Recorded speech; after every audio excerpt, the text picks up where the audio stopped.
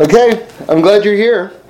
We have one of the most fascinating figures in ever, really, Pinchas. Pinchas, and we say Pinchas zu Eliyahu. Pinchas becomes Eliyahu, and it's very striking what that means exactly. Meaning to say, like the simple words means Pinchas is Eliyahu. So then you say, well, but what does that mean exactly? That Pinchas is reincarnated as Eliyahu? That might be the easiest way to understand it, because we know we've got reincarnation all over the place. Judaism believes in reincarnation. No problem with that. But I saw from the Mor V'Shemesh the idea that you see, one of the things that we don't really talk about so much in Torah, but it's really worth considering, is mostly we deal in this paradigm of body and soul. Right? You've got your soul and you've got your body, and in a perfect world, the body and soul really should be best friends. But that's not how they're wired to begin with, right? Because the body has certain needs, and then the soul has a certain level of awareness, and they don't always see eye to eye. And one of the great acts of Torah is that it gives you a pathway toward making your soul and your body best friends. Amen. But it's an ongoing process, and it's any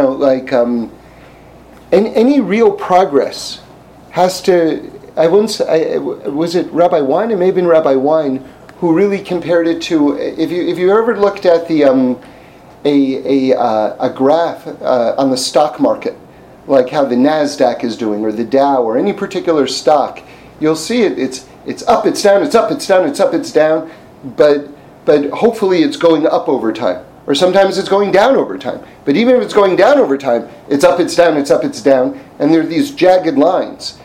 And that's a much more realistic understanding of progress, either upward or downward. In other words, anyone who thinks that progress is this seamless curve upward, or disaster is this direct path downward, really isn't correlating that with the human condition and the way people really are. So even when you're going down, you're still going to have ups, and even when you're going up, you're still going to have downs. And that's just life, right? The Lubavitcher Rebbe said something so great, and I think this is a great a great piece, a great insight into anyone who's looking for a shidduch, someone to marry, which is that I think that the inclination, and there's a logic to this, but ultimately I think it's false. But the inclination is for a person to really find someone who's holding, spiritually speaking or life-wise, where they themselves are, right? And there's a million reasons why that makes perfect sense, except for the fact that you might be genuinely in the same spot, but you're going up and they're going down, and you're just meeting at this time of intersection. So it's the better barometer when you are considering someone as a life partner is, are you guys facing in the same direction? And then even if, say, you're more spiritually advanced, or she's more spiritually advanced, or whatever it is, if you're heading in the same direction, ultimately you're going to catch up with each other. And just as long as you want ultimately the same thing, then that's the important thing. So the Lubavitcher Rebbe says that it's not really a question of what level you're holding on. The question is, are you going up or down, and how quickly? Right? Because someone could be up here, someone could be down here, but the person up here is speeding down very fast, right? So you don't know. So that's why it's so important to kind of like really talk about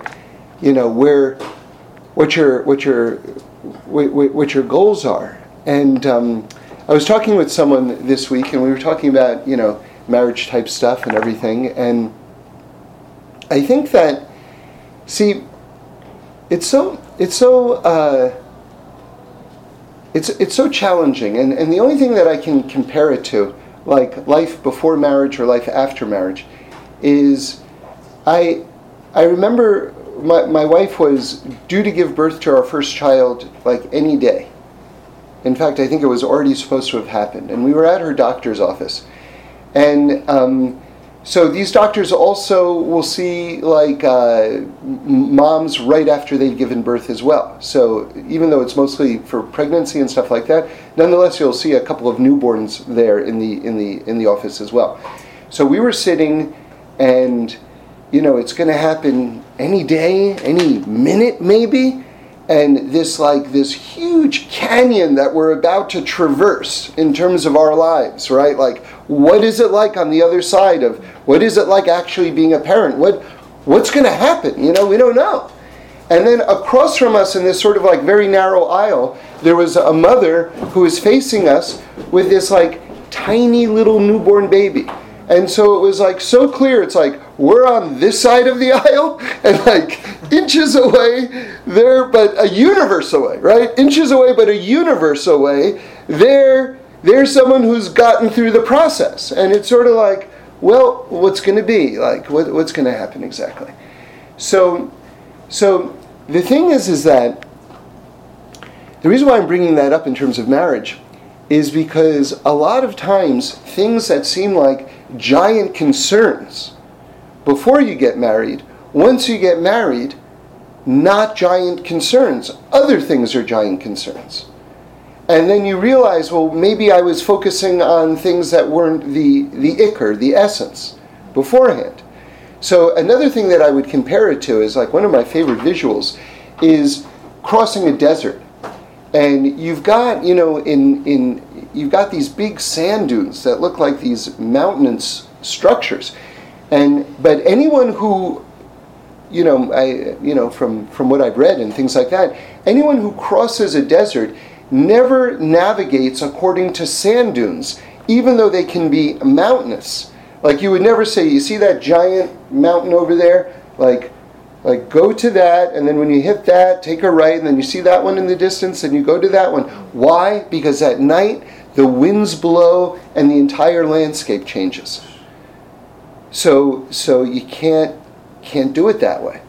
And so again, there's this sense that a lot of times, and everyone does this, this is not a flaw, this is just, I'm just trying to give us all insight into how challenging the process can be. That things that might seem hyper important before you're married are not those things that you're supposed to be navigating by. Okay? So then what do you navigate by? What do you navigate by, right? So one of the things that I kind of came to me one time was that some people either consciously or unconsciously, and I know this is people even kind of have this in the back of their mind sometimes, which is, they look across the table at the person they're on a date with, and they wonder, if I were stuck on a desert island with this person, would that be? Would I be happy with that, right? Would that be a good thing? And then that might be a good criteria, since I'm going to be theoretically married to this person my whole life. So the thing is that that's totally wrong, because after you get married, you still have your friends, you still have your family, you still have your work. He, she still has their friends, still has their family, still has their work. You don't see each other that much during the day. You don't. It's a few hours. So I don't want to belittle it, but I do want to be realistic about it, just to give us the right questions to be asking ourselves and the right focus to be thinking about. So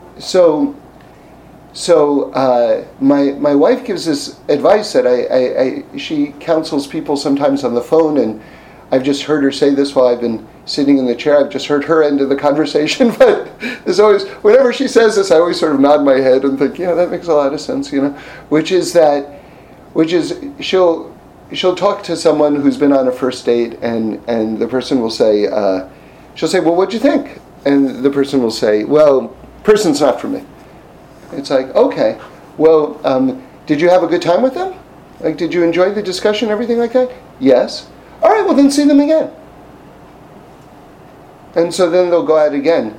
No, the person is not for me. Did you enjoy spending time with them? It was a good conversation? Yeah. All right, so see them again. And several of these people have ended up getting married. No way. Because that is, you see, the problem is that a lot of times, and this is going to sound funny, but I'm telling you it's true, a lot of times the more spiritual you are, the harder it is to find someone to marry. Because you're thinking of all these sort of like mystical things and Kabbalistic things and everything like that, where I'm just telling you, the main thing is, do you enjoy your conversation with them?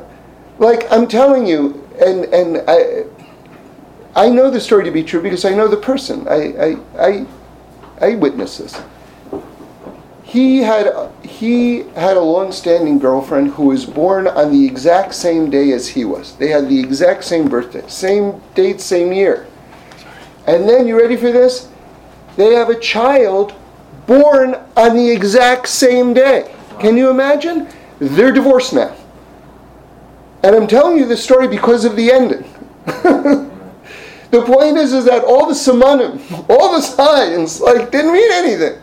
Because if there's like the baby's screaming and dinner's not on the table and money was supposed to come in and it hasn't come in yet and this bill is due and everything's going crazy, you're not both going to say, Daled Cheshvan, we were both born Daled Cheshvan.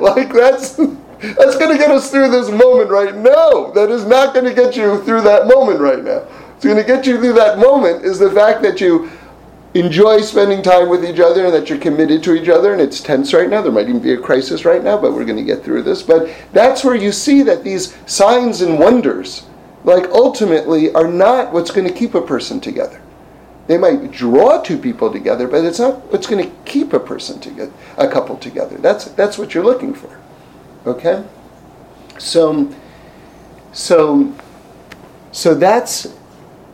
a question to ask. A question to ask when you're sort of you see, so you say, okay, we're not going to spend, this guy, who seems to be, I'm listening to for some reason or another, this guy seems to say we're only spending a few hours together. So, but you know what? Hours, those are really, the crucial hours, or a lot of the crucial hours, Shabbos and Yom Tov. Right? That's a lot of the crucial time. So here's a great question to ask while you're dating, right? Hey, what was Shabbos like for you growing up? Or what kind of Shabbos do you enjoy? Right? Or what kind of Shabbos would you like to have going forward? What do you imagine in your home? Or Yom Tov. Growing up, what was your favorite Yom Tov? And by the way, make sure if you're going to ask a question like that you give your own answer first. Right? You know what I love? I love porn, and then you can explain why.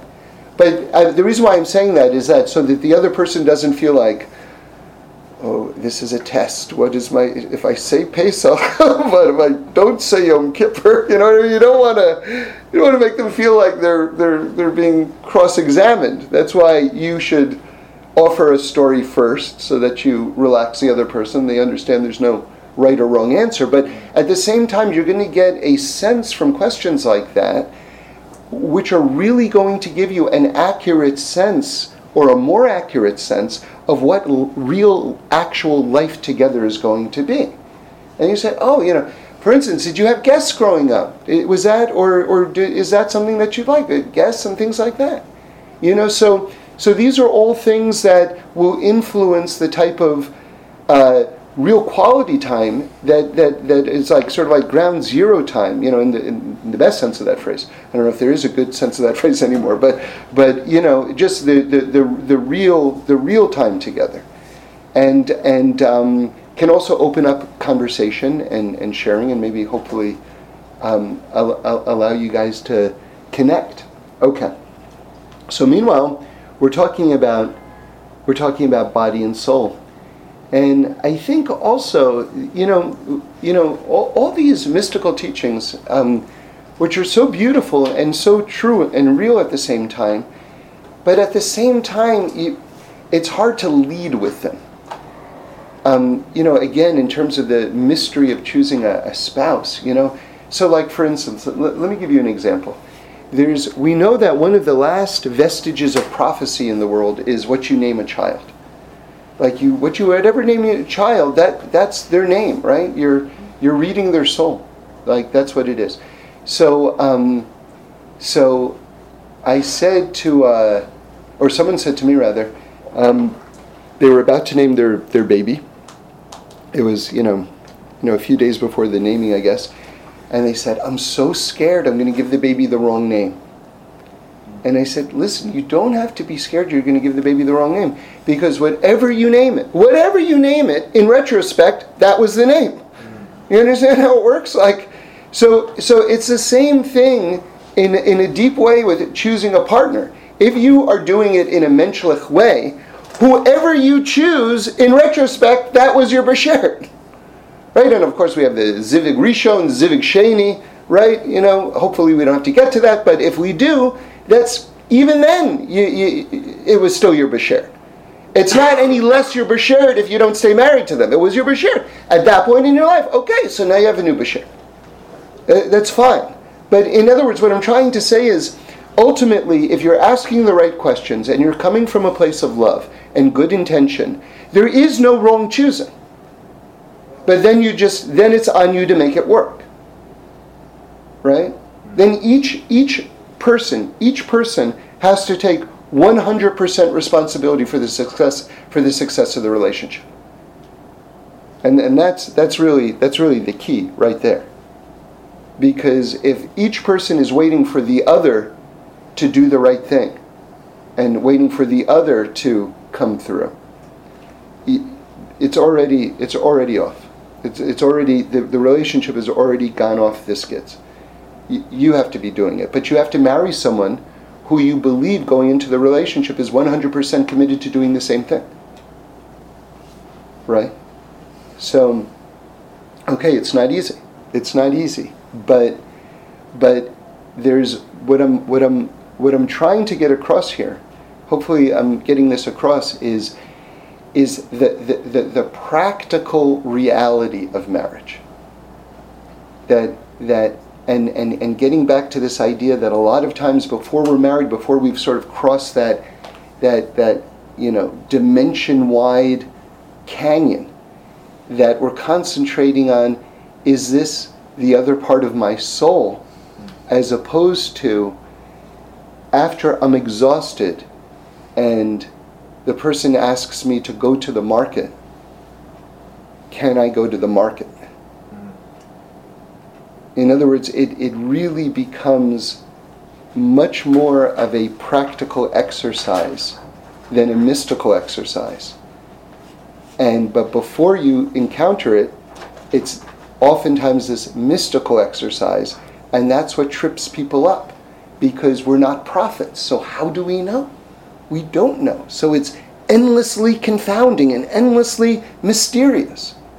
But if we're asking the right questions, I think that we can get to the end result much more successfully and much faster.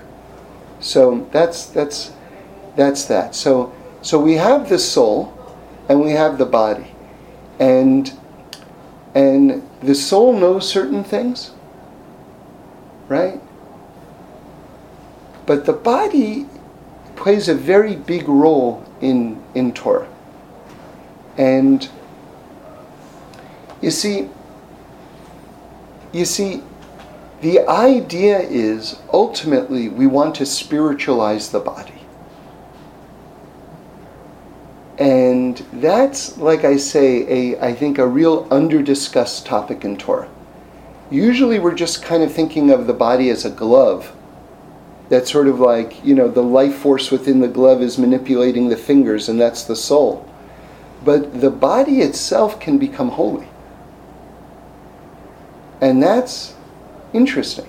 And we know that we talk about Mashiach a lot because we know that the world itself is evolving toward perfection. And we think of the word Mashiach as that buzzword for the era where everything sort of changes over and perfection enters into the world, right? But people sort of overlap their shorthand phrases. That era is not so much the Messianic era. That era is the era after that, which is called Techiyas HaMesim, which is the mass resurrection of the dead. And this is one of the core principles of Torah. Absolutely, 100% essential element of belief. Essential element of belief. And it's, I remember I was once at a shul, like a kollel, and there was someone who kind of was, trying to make a parnasa. He was kind of walking around the different people in the shul. He was showing some photographs that he was taking. And they were pictures of old Jewish graves, right? Like one was I remember of the kever, the gravesite of the Berditchever Rebbe, and things like that. And I remember looking at that, and it was, it's just there's kind of grass around, but it's a grave. It's like a tombstone, And he's got a bunch of them. And there was a little boy who was like 6 years old, and he like walks over and he wants to see the pictures. And we're looking at them together. And I said to him, do you think those are beautiful? Right? Because you could think like one of the jokes my wife makes all the time, which is that, we're going on vacation. We're going we're going to be going grave hopping. For Jews, that's like a real vacation. We're going to go to this tzaddik's grave, and then we're going to go to that tzaddik's grave. And then you don't really think about how in the greater context of maybe secular society, how that might seem like a very bizarre vacation. You know what I mean? But we understand that the tzaddikim are alive, okay, not in a body, but they're alive even after they're gone from this world, and that these are great sort of like portals between this world and the next, and great, great places to pray. And then, you go to the grave, then you get some lunch, go for a swim, go back in the car, into the next grave. So, and anyone, those who know understand I'm not making this up. This is a real thing. So anyway, so I said to this little boy who's like 6 years old, about these pictures, I said, do you think these pictures are beautiful? And he says, yeah. And I said, I do too. And I said, you know why? Because we know the guy is going to come out of that thing. So we have this next era in terms of, I'll give you a fancy word, it's called eschatology. So eschatology, and all religions have it, by the way, is their end of days scenario. Right? And by the way, if you really want to kind of drill down into understanding another religion, like most people won't tell you what their eschatology is, because that's when it gets hairy, right? That's when the Catholics are like, yep, and then all you Jews are going to burn forever? What? You left out that part? Yeah, well, you didn't ask. So anyway, and get to the Muslim eschatology. Muslim eschatology is fascinating. You really it's kind of like auditing a religion's tax returns. It's like, okay, sit down, brother. What do you say happens in the end of days, right? So anyway, by the way, let me just throw in what I think is the best PR in the world for Judaism, is that we believe that the righteous of all nations have a place in heaven. Amen. And that's something to be extraordinarily proud of, and is not a truth across the board in world religion at all. So you can see kind of the truth of Judaism in that, by the way. But anyway, this next stage, which is Techiyas HaMesim, the mass resurrection of the dead, is a stage where you see, actually there's a bit of a couple of different opinions about it. Like, what is that stage exactly? So Actually, I'll throw this in because I love this from the Berdichever Rebbe. See, remember, there's 613 mitzvahs, and your body has 613 different parts. Okay? So each part of your body is connected to a different mitzvah. Okay? And again, here you see this correlation between spiritualizing your body as well, your flesh as well. So in your various incarnations, because people ask this, I think, a very great question, which is, okay, if we believe in reincarnation, which one of me gets resurrected at the end of days? Right? So the Berdichever Rebbe answers this question. He says that you probably excelled, or you did excel in certain mitzvahs during different lifetimes, and your body at the end is essentially going, he doesn't use this phrase, but it's going to be a greatest hits version of you. Right? So that's, because, and if you think about it, there's actually a real, very clear Torah logic to that opinion. Because we say that we are reincarnated in order to finish certain mitzvahs that we haven't done in the past. So it does make perfect sense that there are certain lifetimes where we excel in certain things, right? It makes perfect sense, and So in one version, that post-Techias HaMesim, post-resurrection of the dead era, is going to be purely spiritual. Purely spiritual. The next is going to be, it's going to be physical, but our bodies and our souls are going to be equally pure. So in other words, the physical realm will have reached this sort of divine equilibrium, right? That's just humming along and doesn't get messed up. It's just great. And then there's a third opinion, which is fascinating, which is that we'll come up in a body, but then over time we'll reach this point where the body becomes so spiritualized it becomes just pure soul as well. And this entire dimension becomes completely spiritual. So these are all different things. But again, you see that the role of the body ultimately is to be infused with spirituality. Now, let's bring it back to Pinchas, because believe it or not, we've been discussing Pinchas the whole time. So what is this idea? Pinchas zu Eliyahu. So according to the Maor V'Shemesh, Pinchas, through his great tzidkes, through his great righteousness and just beyond holiness, was actually during his lifetime, that's the key phrase, able to transform himself into this.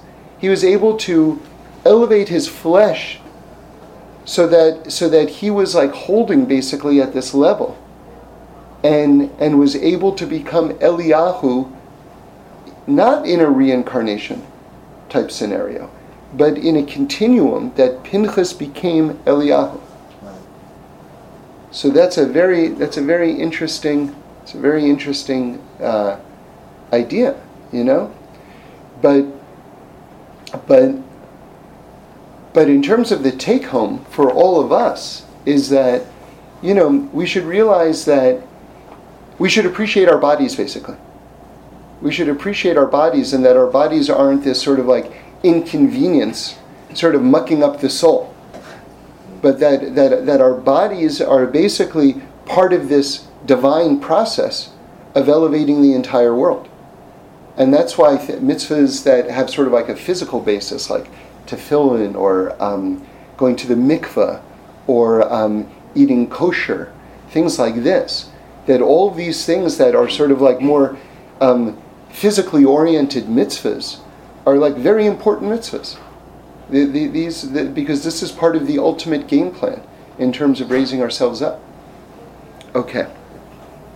So there's a bunch in this parsha, and I just want to sort of take 5 steps back right now and just share just an overall thought, because Sefer Bamidbar, also known as the Book of Numbers, it's a fascinating chronicle of downfalls, right? We've got one after the other. We've got Miriam is speaking Lashon Hara about Moshe, right? What? Get Saras? Miriam? What?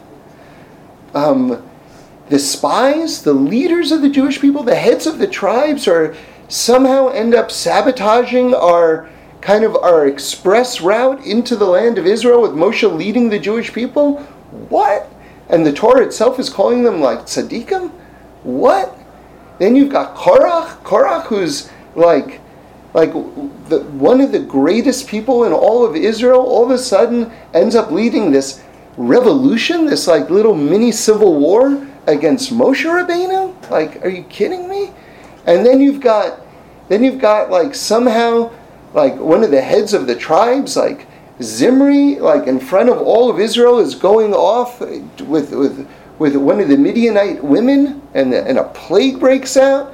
And then you've got Pinchas, who's like, saving the day, but like under very extreme circumstances. So never, not in the entirety of the Torah, do you have all of these like epic individual scenarios that all, except for Pinchas, I guess, but that's the greater context is negative where he arrives on the scene. So with this in mind, we can understand why Reb Shlomo Carlebach calls Sefer Bamidbar the book of mistakes, right? Because it's a big chronicle of mistakes. But very fascinatingly, you also see that there are all these senses,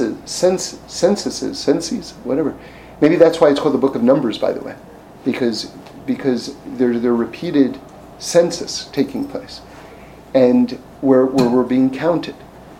And in fact, the book itself, Sefer Bamidbar itself, begins with a census. And so it seems to me the following. Remember, this is the book of mistakes. It seems to me the following. What about all of us? So what happens to us? How do we think of ourselves after we make a mistake? So the book of Bamidbar, the book of mistakes, begins with us being counted.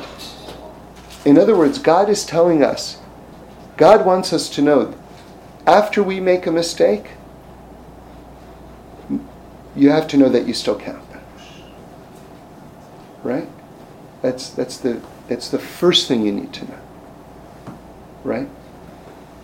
And I'll tell you, I know this from my own life, where when things have gotten difficult, I just say, just keep going, just keep going, just keep going. Because there's so many opportunities where you go, I need more time, I got to check out. I need more time, I got to check out. And then that little 5 minutes of checking out turns into 5 weeks, which turns into 5 years. And it's like, you can just avoid that whole thing by just pushing yourself in the moment and just, I don't know if it's Woody Allen or whatever it is, and I know I'm misquoting it, but he says something like, 90% of life is just showing up. Something like that. But there's a real wisdom in that. In other words, you just show up. You just show up. And I remember there was a meeting, and it was for this job that I was like really excited about. And before the meeting, I didn't read the script. And as I'm getting out of my car, walking to the office, I realized, we're meeting on this thing and I didn't read the script. And I had like a minor moment of panic, and I thought, maybe I should just get back in my car, call my agent, tell them just to cancel the meeting or whatever it was. And I didn't. I took the meeting and I told them 5 reasons why I think this is like a great project for me and everything like that. And then I remember he says, well, did you read the script? I mean, not as a test, but like he wanted now to discuss it in detail, right? So that was just, he knew I read the script. Of course I read the script, right? So he wasn't testing me, did you read the script? That's just how people talk, you know what I mean? Like before getting into a discussion about the script. And he said, did you read the script?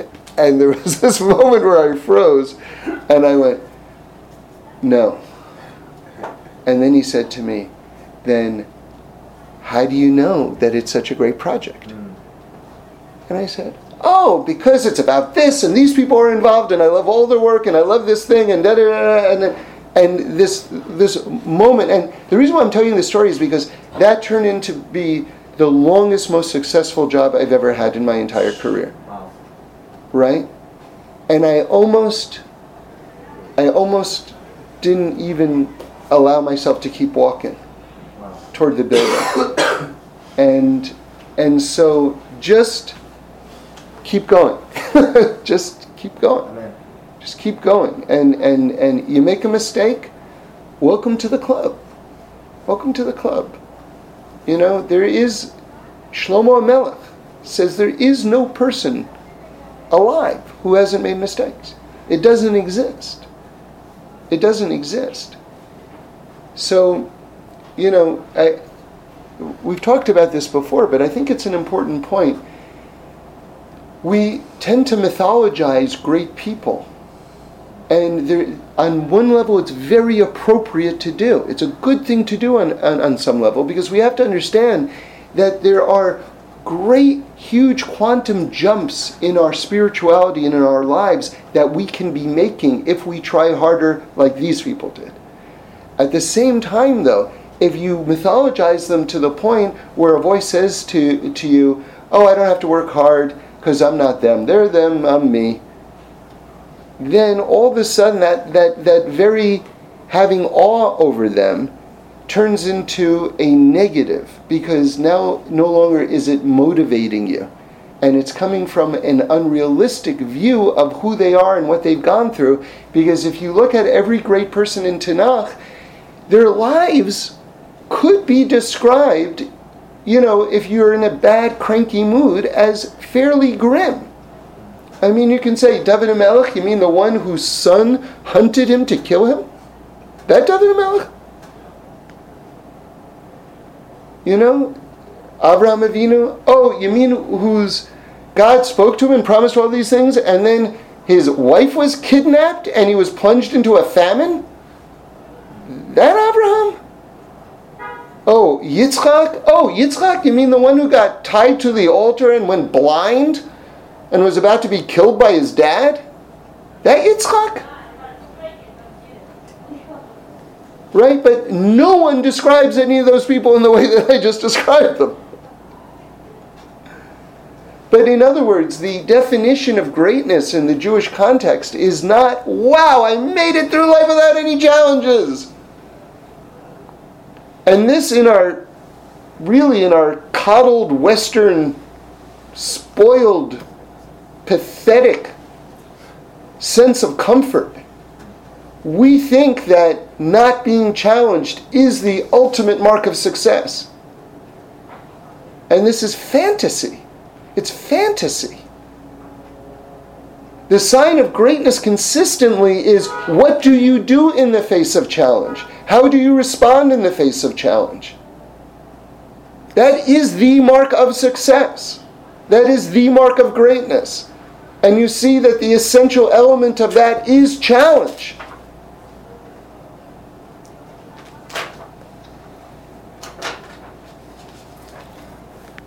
So we have another aspect of Parshas Pinchas, which is the challenge that Slavchad's daughters face. And Slavchad's daughters are like this amazingly righteous group of women, all daughters of this man Slavchad, who's a bit of a mysterious figure. We just know that he died and he didn't have any sons. And the daughters say, well, wait a second, like, what about us? Like, the law of inheritance, and I want to walk you through the law of inheritance, because this is like this wonderful Torah math puzzle, okay? So if you just track this, if you want something to do while you're walking down the street or driving in your car, come up with scenarios and run these through your head, and it will delight your mind and your soul. And you'll feel smart, because it's not hard math. But every time you do it, it's like your soul lights up a little bit. Like, I did it. That's what I got to do. There it is. Okay, so here it is. You ready for this? You have these right now we're getting down to the end of the 40 years of wandering in the desert. We're about to enter into Israel. Who's going to get which piece of land? Okay, it's getting real now, right? Now remember, one of the great things, and this was made famous, and whether she knew it or not, I don't know, but it's just like a great little overlap in Harry Potter. Like you have the talking hat, which tells them which house, and each of the houses have different personalities, right? The talking hat like directs them to which is their appropriate place to go. So the Medrash says, because it says that you are going to go to each tribe is going to get this piece of land, al pi gorel, according to the mouth of the lottery.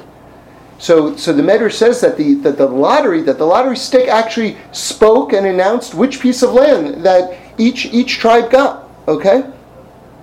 So the problem is that normally speaking, the Torah up until now has only explained, the eldest son gets this and the younger son gets that. But what about a situation where you only have daughters? Maybe none of them get anything. That's a possibility. Maybe it's just going to go to the father's brother, right? Because that would be the next closest male. Or maybe to the father's father or something like that. Who says that the woman has to get anything? But here you see how, totally, just and righteous and, probably compared to other cultures at that time, advanced the Torah is. Of course the women are going to get an inheritance. 1,000%, right? But that Torah law, which was always going to be revealed, hadn't been revealed yet. And so this is like Pesach Sheni, where the desire of those below arouse and bring down something from above. And so an entire halacha sort of gets channeled through the daughters of Slavchad, which is a further, amazing example of their righteousness. Okay. And by the way, we're always talking about small letters in the Torah and large letters of the Torah. You see the large final letter Nun by the daughters of Slavchad. And the large letter Nun is 50, and they say that this stands for the 50 gates of wisdom, the Chamishim Shari Bina, and that, Bina is associated with women, that they were really like on this level of like this super high level, right? So anyway, let's get back to this this math, how it was done. So they say that this was the most unique act of inheritance in all the world, where the dead inherited from the living. Did you hear that? The dead inherited from the living. Now, wait a second, that doesn't make any sense. The whole idea, that's going backwards. The whole idea of inheritance is it's supposed to go forward. The living are supposed to inherit from the dead. What are you talking about? The dead inherited from the living. Okay, so what happened, everybody knows, that the generation that came out of Egypt didn't go into the land of Israel. But the generation that left Egypt had a share in the land. So how are they getting their share of the land if they didn't enter into the land? And then if they are the initial inheritors, then how do you divide up their shares among the living if they didn't get it and the living are getting it? So it gets very, very complicated. So you ready for how it goes? Okay. So I'll say it a couple of times because you might not get it the first time. There are a few steps, but like I say, they're simple steps. You just have to remember them. Okay? We'll do it a couple of times. All right. So let's say you have two brothers. Let's say Shimon and Levi. Okay? Shimon has 2 sons. Levi has 4 sons. Okay? So you've got 2 brothers, Shimon and Levi, and they're the ones who are part of the generation that left Egypt, and they die. So Shimon and Levi die. Shimon has 2 sons. Levi has 4 sons. So you take the 2 and the 4, you add them up together, and that's 6. So that's 6 shares in the land. Now here comes the cool step. Now the dead inherit from the living. You take those 6 shares in the land, right? Because Shimon has 2 sons, Levi has 4 sons, that's 6, right? And then you bring it back to Shimon and Levi, and they split it. Now Shimon has 3 shares, because there were 6 total shares. There were 6 children, right? So now Shimon has 3 shares, and Levi has 3 shares. Now watch this next step. This is the final step. The 2 sons of Shimon split the 3 shares, and the 4 sons of Levi split those 3 shares. And that's how they did it. So we'll do it one more time, okay? We'll do it with different numbers now. Let's do Shimon and Levi's good friends, also named Shimon and Levi. Shimon has 4 sons. Levi has 6 sons. All right? So step 1, we add those together. That's 10 shares. Then the dead have to inherit from the living. So those 10 shares are divided by 2. So now Shimon has 5 shares, Levi has 5 shares. The 4 sons of Shimon are going to divide up those 5 shares, and the 6 sons of Levi are going to divide up those 5 shares. And then that's how we did it. It's cool, right? Like, where have you ever heard anything like that before? Like, that's just so cool. So I'm telling you, if you can remember those steps, it will be good for your mind and your soul just to say, well, what about 3 and 7? Well, if you do odd numbers, it gets a little hairy. No, that actually is even. No, okay, anyway. You take it from there. Okay, so now I'm going to tell you one more thing, and we'll wrap it up. Tell you something super cool about the letter Vav. All right, so Vav is all about connection, right? Vav is actually not only is it a letter in the Torah, but it means actually the word Vav, spelled Vav Vav by the way.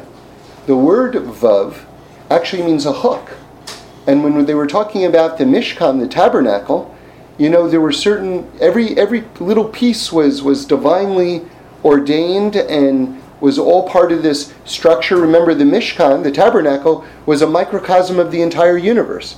So every single piece, even if they're small pieces, right, were like very important.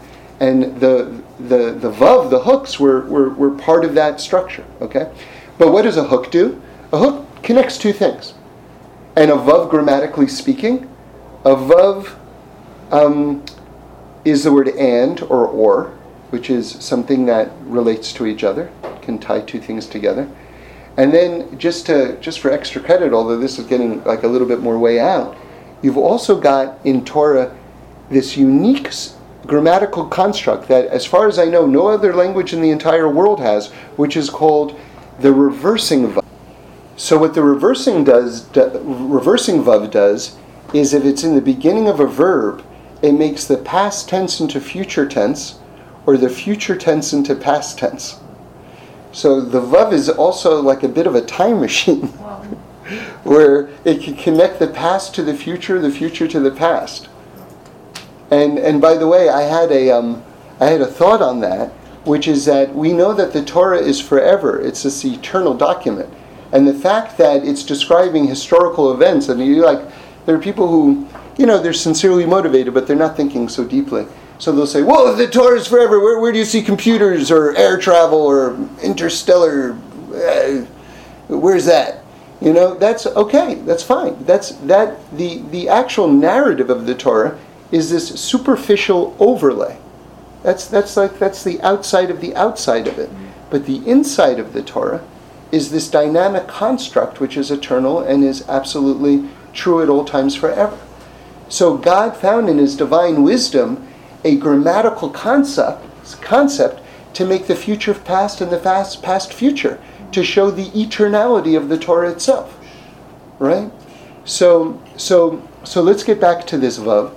So the Maor V'Shemesh says in the name of the Zohar that Slavchad's father, it says he died in his sin. Right? That's what they say about their father. He died in his sin. He didn't make it to Israel. So the Zohar comments that he sinned with the letter Vav, because basically he didn't make it into the land, and like the land is this place of connecting. Right?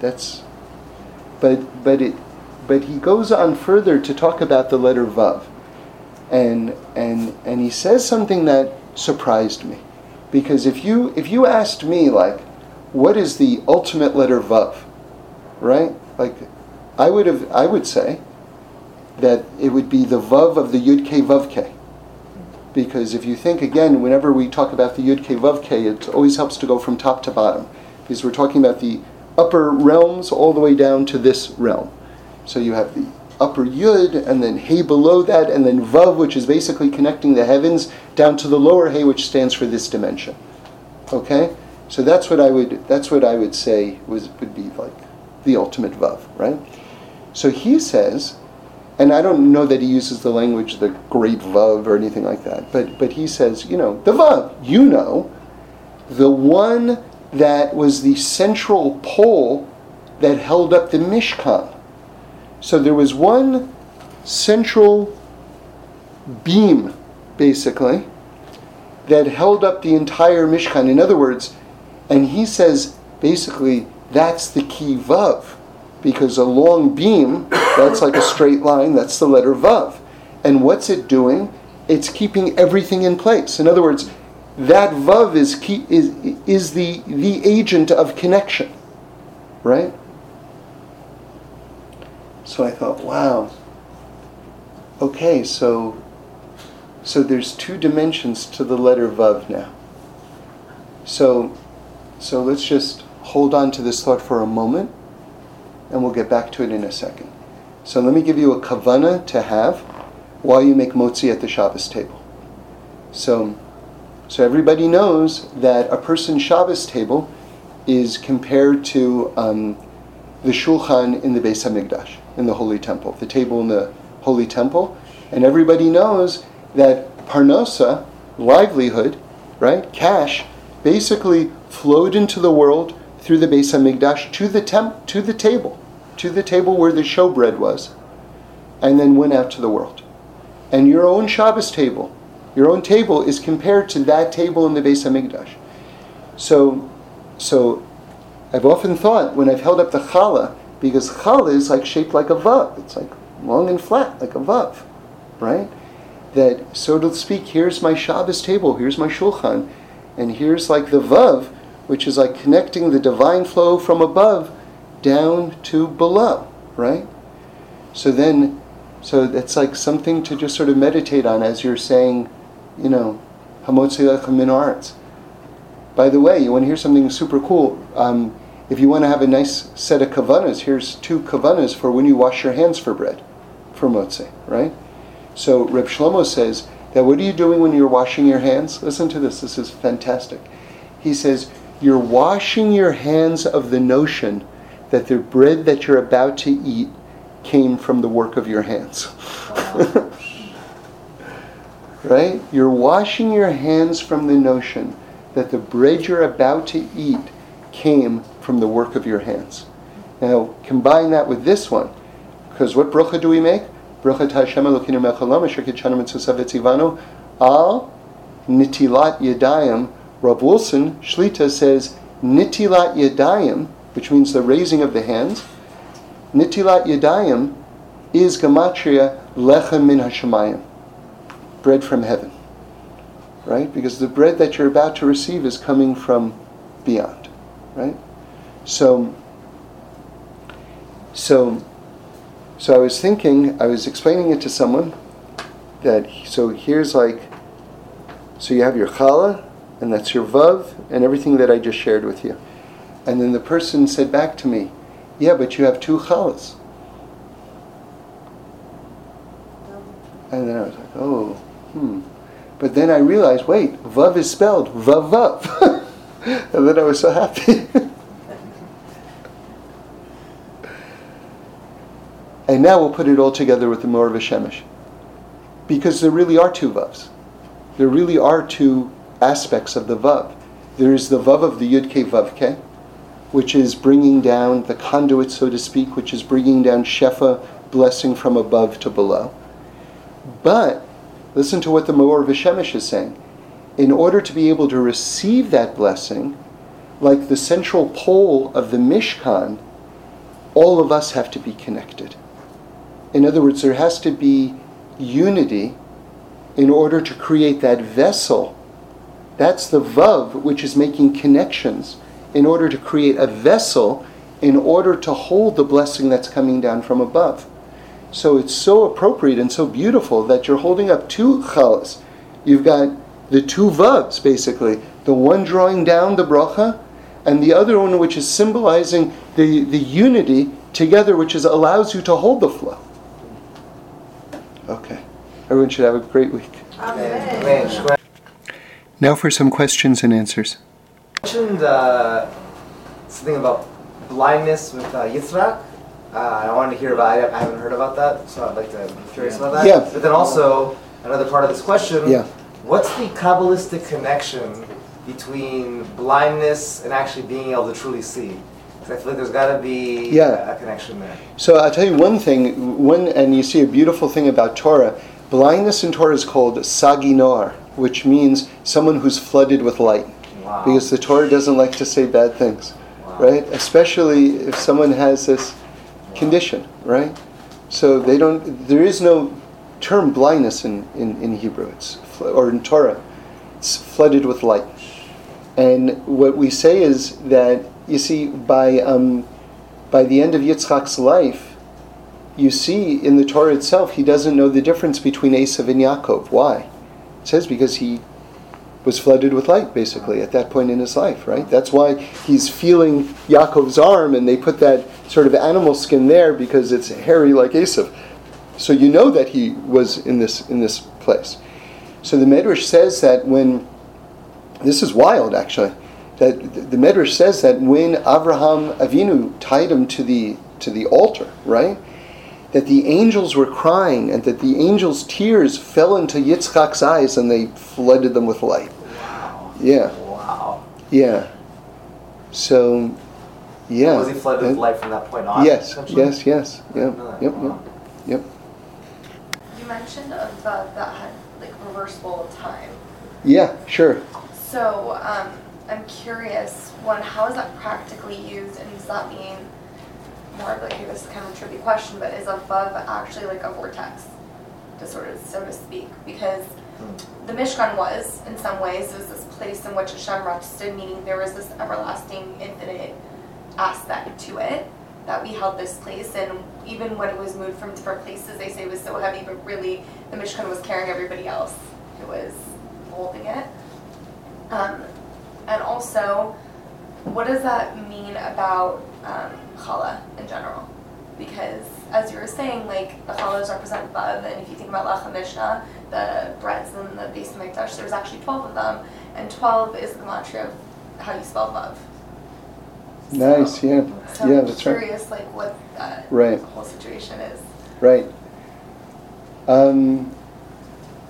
So that was a few questions, so let me just react to it. So one of the things that I think is really, you see, connecting a person to challah, right? Let's see if I can find this quickly. Where it's talking about the creation of human beings. It says that, or the first person, Adam, that God basically formed the earth.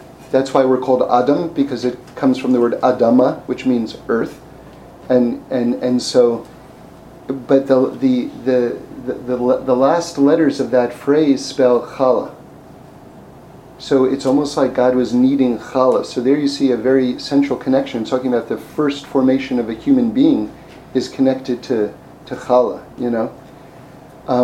and so we are like challah on one level, because we were kind of kneaded like dough by God, but at the same time, like challah is a vav, right? We are also like vavs, because we're connections between heaven and earth, human beings. And one of the very cool things is that Hasidic Rebbes get the sixth aliyah. And I've also often thought of why does the tzaddik get the sixth aliyah? Because the sixth aliyah is the vav, and really, they're the most spiritually advanced, members of our community. And so they are, so to speak, the vav, the connection between above and below, in the most tangible way. All of us are vavs. We all have that connection.